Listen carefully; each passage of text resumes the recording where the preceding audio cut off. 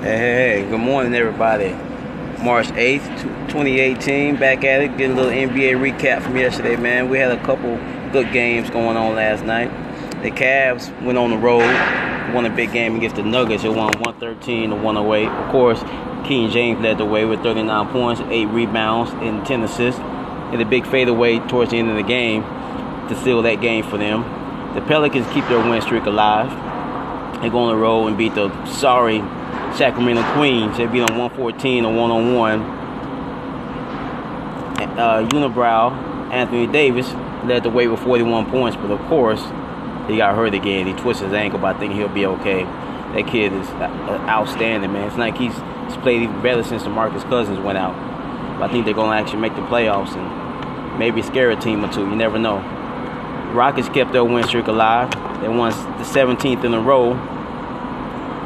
Of course, James Harden, this year's MVP, he led the way with 26, 5, and 6. They won 17 games in a row, ladies and gentlemen. I don't know if that's going to get them far. They won't mean much in the playoffs, man. But right at this point right now, they're looking really, really strong.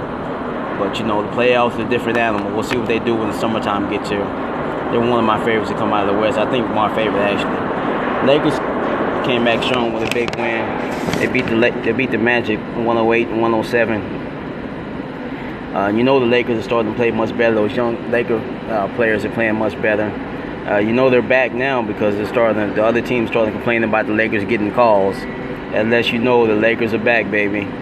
Not that I'm happy about that. I'm not a Lakers fan, but a lot of people are, man.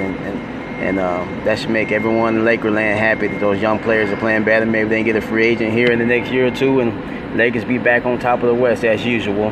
Magic Johnson's going to fix that thing over there. All right, y'all. Those just my little take from some of the games from last night, the important games. And I'll hit you guys back later with some more updates on the NBA and talk a little bit about all the NFL drama going on with all the trades and the draft combine stuff coming up. All right, I'm out. Soul on Sports. Jay Soul at it. See you. I'm out.